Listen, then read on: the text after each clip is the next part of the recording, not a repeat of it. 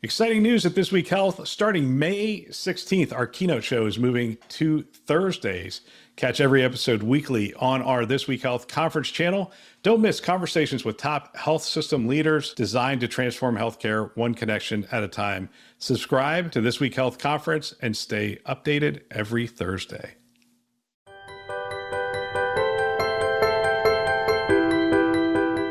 Welcome to This Week Health Conference. My name is Bill Russell. I'm a former CIO for a 16-hospital system and creator of This Week Health, a set of channels and events dedicated to leveraging the power of community to propel healthcare forward.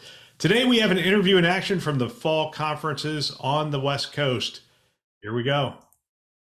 Here we are at the CHIME Fall Forum with another interview in action. My name is Sue Shade. I'm a principal at Starbridge Advisors, and with me today is Kevin Wiese, who is the CIO at Best Self Behavioral Health.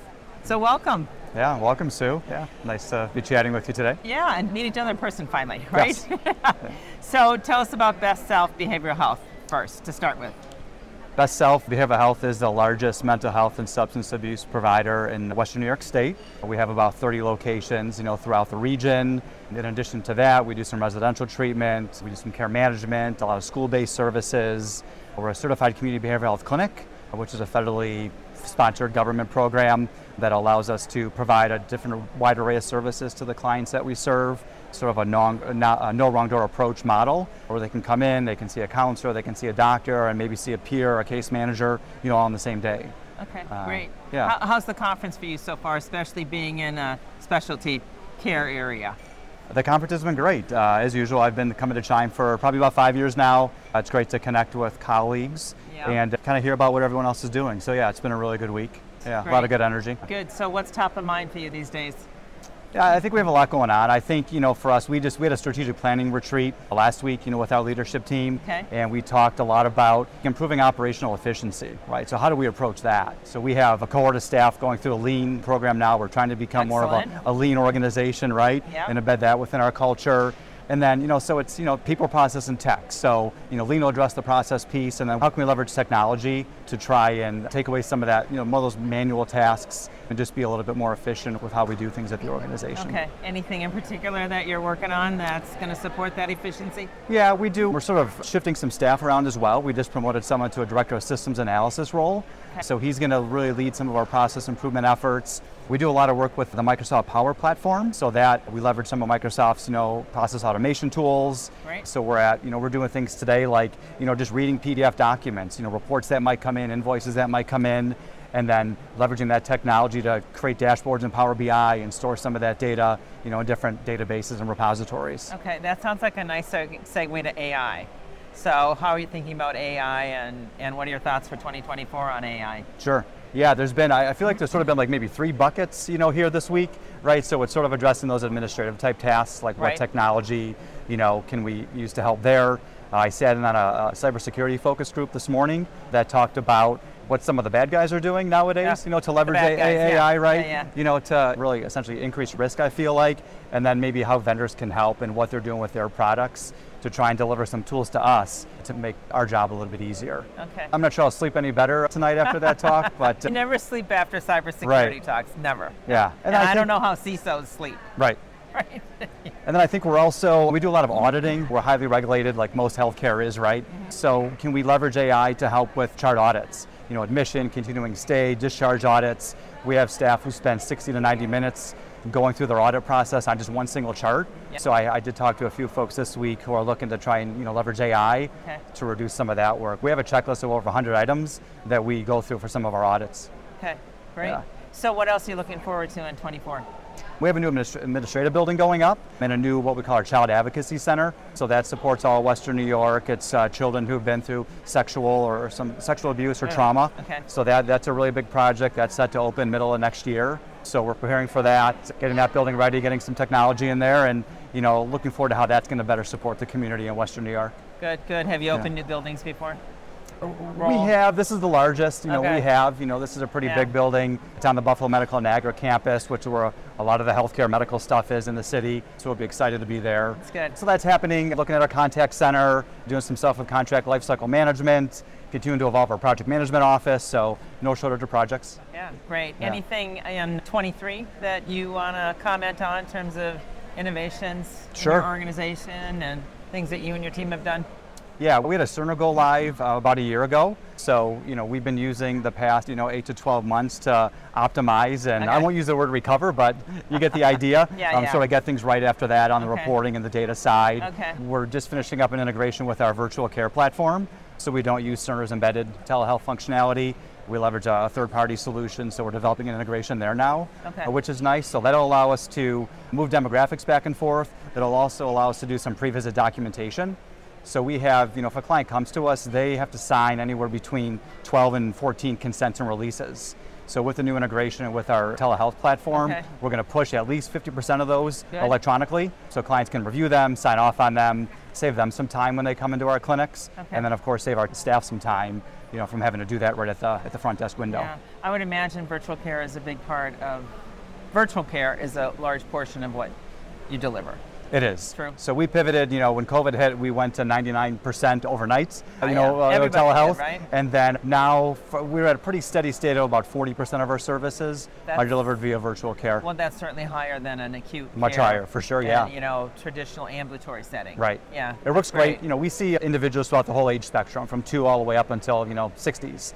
So it works great for our parents to be able to do a telehealth session, right? If yeah. they're in the car or not having to take off of work. Oh, yeah. So we see some good adoption Babysitter there. for the other kids. Yeah. Yeah, great. Yeah, for Good. sure. Okay, anything else about the conference that has been particularly exciting or inspiring? I think there's been a lot of talk about patient engagement, right? We talk about that, the experience for patients and for staff, because we try and address that at our organization too. So, what can you do to get them more information in a timely and convenient manner, make it easier for them to get an appointment and reschedule. So, as part of our contact center, modernization, we're looking to bring in some new tools to help on that side of things as well. Great, good. Yeah. Okay, well, thanks so much for stopping by. Sure, thanks for having me, Sue. All Great chatting. Great, take care. Yeah, okay. We want to thank you for a wonderful year. As you know, we have celebrated our 5-year anniversary at This Week Health, and we are going to enter our 6th year of doing this. And we set out a goal to raise $50,000 for childhood cancer this year, and you did not disappoint. We have raised close to $60,000 this year for childhood cancer, and we really appreciate you. We appreciate the community coming together, and we hope to do more of this next year. We hope that you'll join us.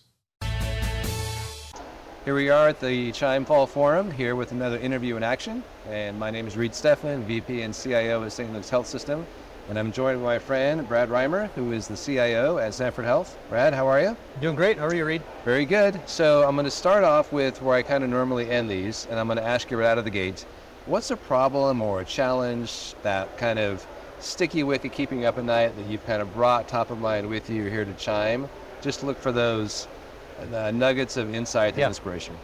So I think with everybody, they're kind of challenged with this workforce challenge, clinician burnout, just workforce burnout in general. And in rural America, obviously there's some issues that kind of compound that in terms of just the availability of workforce, and those things get exacerbated. So things that are going to help us find different and unique ways of whether it's attracting talent or whether it's just being able to keep the talent and make them feel like they really are part of the healthcare mission, even if it's some of the back office roles. And then also just this topic around clinician burnout and what are those things that are adding to the fatigue. A lot of times we think about what are these big automations, what are these things that can reduce hours upon hours of clinician time. And the session I was just in, it was talking about how can you just remove those little interruptions and the frequent things that are just frustrations, like, oh man, I got to enter my password in again. And you think about the technology that are out there today, it knows the phone in my pocket, it knows devices on my wrist or my ring or whatever, and you've got multi-factor authentication walking around with you everywhere. And why can't our solutions just recognize that and remove some of those little points of fatigue? So I think there's some really promising things coming, and excited about to see how those come into healthcare and solve some of those problems. Yeah, I love that idea. Sometimes, we think we have to swing for the fences and deliver that one big hit that guy scores the run. But the reality is those are outliers. More often than not, it's like the bunt single and the cumulative effect then of getting people on base, so to speak, and then driving runs home that way. So you talked about kind of the multi-factor authentication piece and maybe the ability to remove the little points of friction along the way that in the moment don't seem that big, but like cumulatively throughout a day or a week or a month become just a major source of frustration. Anything specific that you've heard or seen here so far that's kind of helping you identify even more areas of opportunity for those kind of singles that will help us? Yeah, so the one that we were talking about was, how you're thinking about multi-factor authentication. Okay. And there's a lot of things around that whole topic around, like how many authenticator apps do you have on your phone and which one are you supposed to be using? And some of them you're looking for a location, some you're looking for a letter, sometimes you're trying to figure out how many of these pictures have a bridge in it. And it's just not a convenient, fluid process for people. Again, it doesn't maybe take you a lot of time to get through it, but it's something that interrupts your day. It might interrupt a conversation with a patient. And in the keynote this morning, there was that dialogue around the picture that a pediatric patient drew of their physician, or the physician was over at the PC. And I know everybody's seen that picture, but it's real. And that again is one of those scenarios to where that's depicting a physician that is disconnected from the patient for minutes on end. But those little interruptions just throughout that interaction are something that still kind of is a barrier for that human connection. And that human connection with the way that virtual is getting pushed into everything is something we need to work hard to preserve. And just make sure that we don't overdo the technology and we use it to really augment and build a stronger relationship between the patient and the caregiver. And we, as technologists, need to find ways to remove those little points of friction. Yeah. At the end of the day, the work we do is always going to be human to human. Yes. And so that, technology, digital health, it's just a conduit. It's just a way to improve productivity, efficiency, maybe even accelerate workflows. Yep. But we need to, I think what you're describing is a mindset of how do we not replace, but augment that human-to-human interaction and make it so that the provider then, just in the example you're using, feels like they really are engaged with the patient. And that story of the child drawing their view of the doctor's office, and he's in the room, but he or she is at the computer. Like that is their focus, not on the patient who should be the center of the care. Yeah. In rural America, we a lot of times are working hard to try to bridge that physical distance. And so using that technology has been extremely advantageous and is something that we'll continue to push into. But like we were talking about, that human connection, and especially in rural America, there's still that hometown feeling. I want to know who I'm talking to. I want to know who I'm working with, and I want them to know me. So finding ways to be able to bridge that gap through some of the technologies, I think is something that is extremely valuable for rural, but it's the natural human nature for people to want to be able to connect personally. So last question for you. I think on the same vein that we're talking about, for years we've talked about technology as an enabler, as a friction reducer, and largely I would say it probably hasn't been perceived as delivering in that realm, maybe even viewed as a necessary evil. So as we try and pivot and shift the narrative on that, what are you doing at Sanford just to help with the change management, to help kind of grow the trust bank, so as we do have new capabilities, new technology, there's not an immediate thought of like, oh great, this is going to add even more friction to my day, versus no, this is really going to be an enabler for me and make my life better.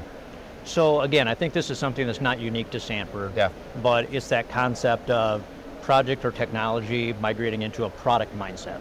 And the foundation that we're really grabbing a hold of is starting with the user first, putting the human at the center of how you're going to design the technology and the processes around that human, because they're the ones that are going to be interacting with it.